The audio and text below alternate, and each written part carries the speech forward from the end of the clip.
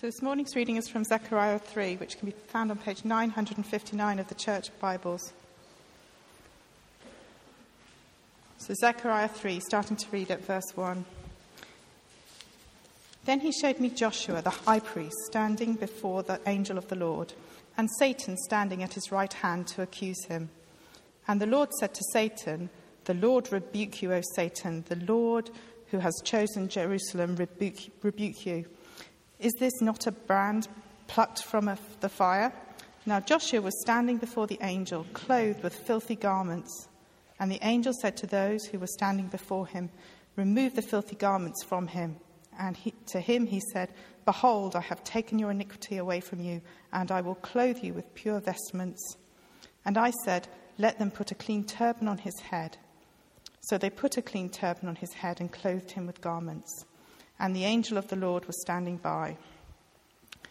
And the angel of the Lord solemnly assured Joshua, "Thus says the Lord of hosts, if you will walk in my ways and keep my charge, then I will rule my house and have charge of my courts, and I will give you the right of access among those who are standing here.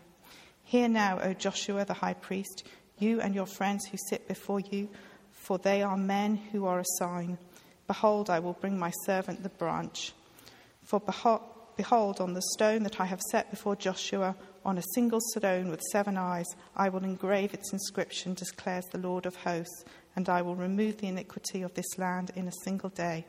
In that day, declares the Lord of hosts, every one of you will invite his neighbour to come under his vine and under his fig tree."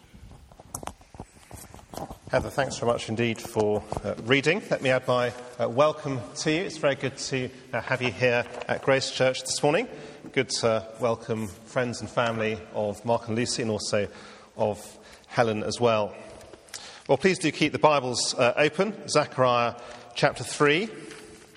This is the second in our series of talks from Zechariah, and the reason we are looking at it through the autumn is because it's one of the most important books in the Old Testament. It's written around 520 BC, so right at the end of the Old Testament period, and it clearly looks forward to and anticipates brilliantly the coming of Jesus Christ. And because Christianity is all about Jesus, then this is a good book for us to be studying through the autumn.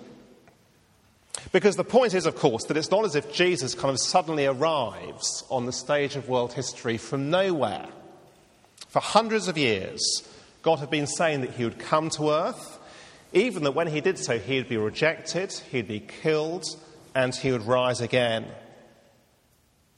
Now, you and I find it very hard, don't we, to predict what's going to happen tomorrow. For all of us, tomorrow will be a day full of surprises. But the Old Testament tells us hundreds of years before the event what the coming of Jesus will look like, which of course is very compelling. It shows us that God is clearly working out his purposes throughout history. And the heartbeat of this book, and we'll see that I think more and more as we go through it over the next few weeks, is that God will accomplish his purposes for his world. Unlike the programmes and manifestos of prime ministers and presidents, his agenda does not get derailed by events. And therefore what God does throughout this book is to call each one of us to return to him and to line up our lives with what God is doing in his world. It's how the book begins. Just look back to chapter 1, verse 3, which we looked at last week. "Return to me, says the Lord of hosts, and I will return to you." It's a command to return to God, but also it's a wonderful promise that God is willing to have us. The promise that he will return to us. Well, here in Zechariah chapter 3, we find ourselves in the middle of a whole series of 8 visions that Zechariah had one evening, given by God. They're not kind of dreams. They're not the product of Zechariah's imagination. They are visions as God uses Zechariah as his mouthpiece to address his people. And we see today in chapter 3 both how it's possible to return to God and the urgency of doing so. And you'll see there's an outline on the back of today's service sheet, which you may find useful. I know lots of people find it useful to take notes, just so they can look back at those notes, perhaps tomorrow morning or later on today. Do take notes if that would be helpful. First of all, a terrible verdict, guilty before God. Now, sometimes it's better, isn't it, to know the truth, however much, in a sense, we dislike it. James Hughes Onslow wrote an article in the Evening Standard some time ago about the standard of school reports. He's got 2 children, each at different schools. And he explained how the reports from one school didn't pull their punches. For example, this is the most uncommunicative child I've ever tried to teach. By contrast, he said, the reports from the other school were a delight to read. He said what a delight it was to read that our daughter was doing well and that she had good and positive friendships and a lovely sense of humour. But, he says, this wonderful picture fell apart when we discovered that almost exactly the same thing had been written about all her friends. How does the article conclude? Better to have no report than one that is misleadingly rosy. Well, I take it there could be nothing more important than knowing exactly where we stand before God, where all of us naturally stand before God, and that we'd much rather know the truth than be flattered. Which is why this courtroom scene here in Zechariah chapter 3 is so important. It is the most dramatic courtroom scene imaginable. I'm going to read verses 1 to 3 again of Zechariah chapter 3. As I do so, see if you can imagine the courtroom scene in your mind's eye. Then he showed me Joshua, the high priest, standing before the angel of the Lord, and Satan standing in his right hand to accuse him. And the Lord said to Satan, "The Lord rebuke you, O Satan. The Lord who's chosen Jerusalem rebuke you. Is this not a brand plucked from the fire?" Now Joshua was standing before the angel, clothed with filthy garments. Now there's no jury here, but there's certainly a judge, isn't there?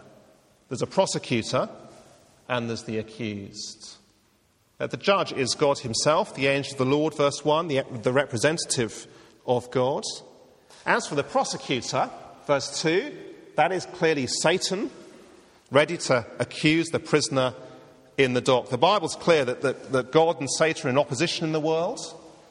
And the opposition, although largely unseen, occasionally in the Bible it's as if the curtain is kind of drawn back and you see the spiritual reality, which is precisely what we see here. And then there's the accused, Joshua, the high priest, clothed, verse 3, in filthy garments. And in verse 4 it's clear, isn't it, that these filthy garments represent Joshua's sin, his iniquity. In fact, the word that's used in the original literally means his clothes were covered in excrement. It looked as if he's been dragged out of a cesspit. Such is the state of the man. Which is why, of course, Satan doesn't open his mouth. No doubt he'd arrived at court that day with a huge file in his hands. But actually he has nothing to say. He needn't say anything. No doubt the file was full of evidence against Joshua. But he has nothing to say. He doesn't need to speak because Joshua's state speaks for itself. And Joshua too is silent. There is nothing he can say in his defence. But what I want us to notice is that it's not just Joshua who is in the dock, because Joshua is the high priest. He alone, as high priest, had the awesome privilege, once a year, on the Day of Atonement, of coming before God on behalf of God's people so that they could be then made acceptable to God. He symbolically, if you like, carried the whole people of God into God's presence. In other words, Joshua stands here representing all of God's people as he stands there in 520 BC. You see, it's not as if God's people are kind of watching the trial from the safety of the public gallery. They are in the dock too, represented by Joshua, their high priest. It's why in verse 2, if you look at it, we read, "The Lord has chosen Jerusalem, rebuke you." You see, if this was all about Joshua, we might expect God to say, "The Lord has chosen Joshua, rebuke you." But no, it's the Lord who has chosen Jerusalem, rebuke you. Because it's not Joshua who alone is guilty before God, it's all the people who are guilty before him. So here we are. It's a terrible picture, isn't it? Here is Joshua, there's no hope for him, and there's no hope before God for the people he represents either. They too are clothed in filthy garments. This is the spiritual reality of sinful people standing before a God who is good and righteous and holy. And of course, the real sting is that this courtroom scene anticipates another courtroom scene, because it anticipates the day when each one of us will have to stand before the living God, as Joshua does here on the final judgment day. And the Bible leaves us in no guilt that we too are patently unfit for God's presence, that we are guilty before him. That however beautiful and respectable we appear to one another, in God's sight, it is as if we are clothed in filthy rags. I guess we tend to think of ourselves, I certainly think of myself, as a basically good person who sins occasionally. We muck up, we get things wrong, but essentially we are good people. But no, the reality is that you and I are sinful to the core. Each of us has said no to God, that I will run my life, my way, pursuing my agenda and my ambitions. And that affects every aspect of our personalities. We may go to church, we may even be quite religious, or we may not be at all. But in terms of the decisions and priorities of day-to-day life, I am the one who runs my life my way. God doesn't get a look in. It is a terrible verdict we see here, but it is a right verdict. Guilty before God. Now, I think one of the difficulties which we have when we think about guilt is that our consciences distort it the whole time. So I find myself not feeling guilty about the things I frankly should feel guilty about, and feeling guilty about the things which actually I have no reason to feel guilty about. So whenever I'm at an airport and I walk through the nothing to declare channel, I know I have nothing to declare, but I feel guilty. Where do I look? Do I look at my trolley as I kind of push it through? Or do I smile at the customs officers? But then, of course, perhaps they'll think I have something to hide. Or do I glare at them? But then they might take a dislike to me. I feel guilty. Feeling guilty and being guilty are very different. So let me ask each one of us, have you faced the reality of your guilt before God? Have you begun to see yourself as God sees you by nature, dressed in filthy rags, rightly deserving God's condemnation on the final day? We need to see that because, of course, that is the first step to returning to God. If you won't admit your guilt, if you fail to see that spiritually speaking you are covered in excrement, if all you do is to compare yourself with other people and to conclude that, well, you may not be the best, but you're certainly better than a lot of them, Of course, if that is the way we think, we will never return to God, because we'll never see the need. But can I say that once we have acknowledged our guilt, there is enormous freedom. It means we don't have to pretend before God or before others. It means we don't have to defend ourselves when things go wrong, or blame others or blame God. But above all, we'll then appreciate how extraordinary it is that we can be right with God. So let's move on from the terrible verdict to a wonderful offer. A wonderful offer, right with God. Now, what we're going to see is that just as Joshua's guilt points to everyone's guilt, so the fact that he is made right with God, now made fit for God, points to the wonderful offer that God makes to everyone and to anyone. Have a look, will you, at verses 8 and 9. Hear now, O Joshua the high priest, you and your friends who sit before you, for they are men who are a sign. Behold, I will bring my servant a branch. For behold, on the stone that I have set before Joshua, on a single stone with 7 eyes, I will engrave its inscription, declares the Lord of hosts. And I will remove the iniquity of this land in a single day.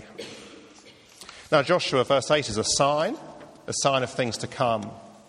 We're told at the end of verse 9 that what has happened to him points forward to a future day when God will deal with iniquity and sin in a single day. When he will do for the whole land, for all the people, what is done here for this one man, for Joshua. And he'll do so in a single day. Just imagine that you turned on the radio tomorrow morning, or looked at the papers, or whatever it is, and you saw that the budget deficit had been dealt with by George Osborne in a single day. Or that the Pakistan government had announced that the devastation caused by the floods had been dealt with in a single day. Or that the World Aid agencies had announced that world poverty and AIDS had been dealt with in a single day. Well, we'd be amazed, wouldn't we? And here is something even more amazing, far more amazing. God announcing that he will deal with sin in a single day. He'll achieve it, if you look at verse 8, through his servant the branch. It's a rather odd name. I don't think there's anyone with that name here this morning. But it's a technical name in the Old Testament for a descendant of King David, who was the greatest of Old Testament kings. Now, as we look on through Zechariah, we'll see that this is clearly Jesus. And the day clearly that's being referred to here is the day of his crucifixion. I've put on the outline Zechariah chapter 13, verse 1, which speaks of that day. On that day, there shall be a fountain opened for the house of David and the inhabitants of Jerusalem, to cleanse them from sin and uncleanness. And therefore, of course, what's happening here to Joshua is a wonderful visual aid, a wonderful picture of what the death of Jesus will achieve. Let's look at it in a little bit more detail together. First of all, there is the pardon of sin. The pardon for sin, verse 4. And the angel said to those who were standing before Joshua, "Remove the filthy garments from him." And to him he said, "Behold, I've taken your iniquity away from you." I wonder if you can picture that. Joshua's sin, his filthy garments are removed and taken away. Anticipating wonderfully what the death of Jesus Christ will achieve. Imagine for a moment this filthy handkerchief. Here it is, absolutely revolting, as you can see. And imagine that it represents my sin and our iniquity. And imagine for a moment, this is Jesus. This hand represents Jesus. And by dying on the cross in our place, Jesus bore the punishment for our sin in his place. Our sin removed, our sin dealt with. Now, we could have had a whole person, couldn't we, dressed in messy clothes up the front here and done the same thing. But on a smaller scale, that is a wonderful picture of what the death of Jesus achieved. Martin Luther, the 16th century German reformer, tells how on one occasion in his study he imagined being visited by Satan, who began to accuse him and write down a long list of his sins. And after he had written a whole side of paper, Luther said to him, "Have you finished yet?" "No," replied Satan angrily. He carried on scribbling furiously, page after page after page, every one of them true. When at last he had finished writing, Luther simply wrote across each one, "The blood of Jesus cleanses me from all sin." That is one side of what the death of Jesus achieved. But then secondly, the provision of righteousness. Have a look at verse 5. "And I said, let them put a clean turban on his head. So they put a clean turban on his head and clothed him with garments. And the angel of the Lord was standing by." See, it's not just that Joshua's filthy clothes are removed. He is given new clothes. He is given clean clothes, which anticipates the other side of what Jesus' death achieved. Because through his death, Jesus not only cleanses from sin, but he makes those who trust in him perfect in God's sight. Now, I imagine this will be new to some of us this morning. We often, I think, emphasise the fact that Jesus has dealt with sin, that he removes our sin, rightly so, but perhaps we are less good at teaching the other part of it as well. Jesus died in our place. It not only means there's no record of sin, but that the perfect purity of Christ is given to us. I've put 2 Corinthians chapter 5, verse 21 on the outline, where the Apostle Paul puts it in a slightly different way, but he says, "For our sake, God made Jesus to be sin who knew no sin, so that in him we might become the righteousness of God." Let's go back to the handkerchief. And here is a perfect white handkerchief. Just checking, yep, it is. And imagine that here is Jesus clothed in perfect righteousness and purity. We've already said that on the cross our own sin is removed, that Jesus paid the penalty for our sin. But the other half of that transaction, so to speak, is that those who trust in him are now clothed in the perfect purity and righteousness of Christ. It is credited to us. From now on, God looks at those who trust in Jesus, who have returned to him, and he says, "I will now treat you as if you have lived a perfect life. In fact, I'll treat you in the same way I treat my son, Jesus." You see, it shows, doesn't it, what a nonsense it is when someone says, "Well, I'm a Christian, but I'm not a very good one." I wonder if you've heard someone say that. Perhaps you've thought it yourself. "I'm a Christian, but I'm not a very good one." But there are no imperfect Christians. Christ's work is perfect. We've been given clean clothes. To say I'm a Christian but not a very good one is to relate to God not through the death of Jesus, but through our own performance. You see, let me ask, how do you relate to God? Is it through the death of Jesus, or is it through your own performance? I imagine many of us, if we're honest, relate to God through our performance. We think God is pleased with us or displeased with us according to how, in our view, our own Christian lives are going. But the wonderful reality is that your relationship with God, if you're trusting in Christ, is no different on your worst day to what it is on your best day. It's not that Christians don't sin, but we are clothed in the righteousness of Christ. That is how God sees us, and it's how he treats us. Pardon for sin, provision of righteousness. Thirdly, the prospect of heaven. Verse 10, in that day, declares the Lord of hosts, every one of you will invite his neighbour to come under his vine and under his fig tree. Now again, I wonder if you can picture this in your imagination. It's a picture of abundance, it's a picture of peace, it's a picture of security. It is a miniature picture of heaven in Old Testament language. A picture of a new creation. And we'll think more about that as we go on in the book. Pardon for sin, the provision of righteousness, the prospect of heaven. You see, the wonderful truth is that if we've put our trust in Christ, if we have returned to God, so to speak, then we are beyond the accusation of Satan. On the judgment day, the Christian will stand before God, as all of us have to do, and will be declared not only forgiven, but to have lived a perfect life, to be right with God. Now, I take it that begs the question, doesn't it, for all of us?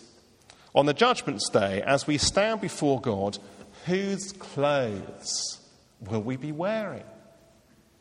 Will we be wearing our clothes, or will we be wearing the new garments given to us through the death of Jesus? I guess the crowd this size, there are bound to be some of us, and actually we've never returned to God. It may be that until today we've never seen the need to return to God. Well, will you return to him now, having seen the need? If you'd like to do that, and you're thinking, I don't know how to do it, why not speak to a friend at Grace Church, perhaps who you know, or come and speak to me afterwards. I've got a little booklet. I'd love to give you a little booklet which explains how you can do that.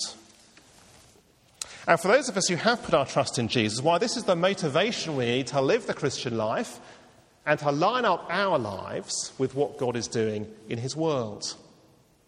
Not to earn our salvation, but to do so out of gratitude for all God has done for us. You see, let me ask another question. If we have returned to God, if we are Christians this morning, what is it that motivates us to serve God? What motivates us to live for Christ? It can so easily be a guilt, perhaps, or fear, or what other people think of us. Or surely the right motivation is God's undeserved kindness. He is overwhelmingly generous.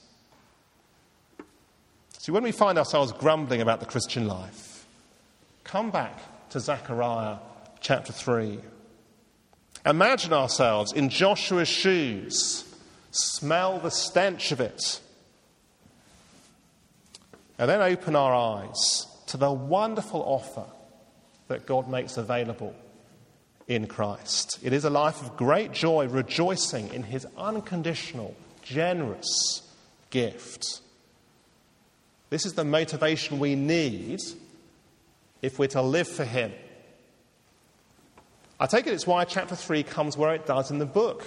It's a book about returning to God, lining up our lives with what God is doing in the world. The motivation for doing that is gratitude, a love for God, a deep joy at what he has done for us.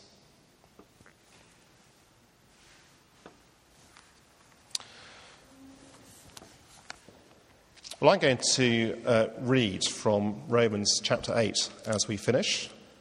No need to turn to it, but I'm going to read for us, and then we'll have a few moments of quiet, and then we'll stand to sing our last song. Romans chapter 8 is a wonderful reminder of the status of those who trust in Christ, that we are beyond the accusations of Satan. So why don't I read it, the last part of Romans 8. We'll then have a few moments of quiet to pray in the quiet of our own hearts, and then we'll stand to sing. And our last hymn in every verse speaks wonderfully of the death of Christ and what his death achieved. Romans chapter 8, verse 31. What then shall we say to these things? If God is for us, who can be against us? He who did not spare his own son, but gave him up for us all, how will he not also with him graciously give us all things? Who shall bring any charge against God's elect? It is God who justifies. Who is to condemn? Christ Jesus is the one who died, more than that, who was raised, who is at the right hand of God, who indeed is interceding for us. Who shall separate us from the love of Christ? Shall tribulation or distress or persecution or famine or nakedness or danger or sword? As it's written, for your sake we're being killed all the day long. We're regarded as sheep to be slaughtered. No, in all these things, we are more than conquerors through him who loved us.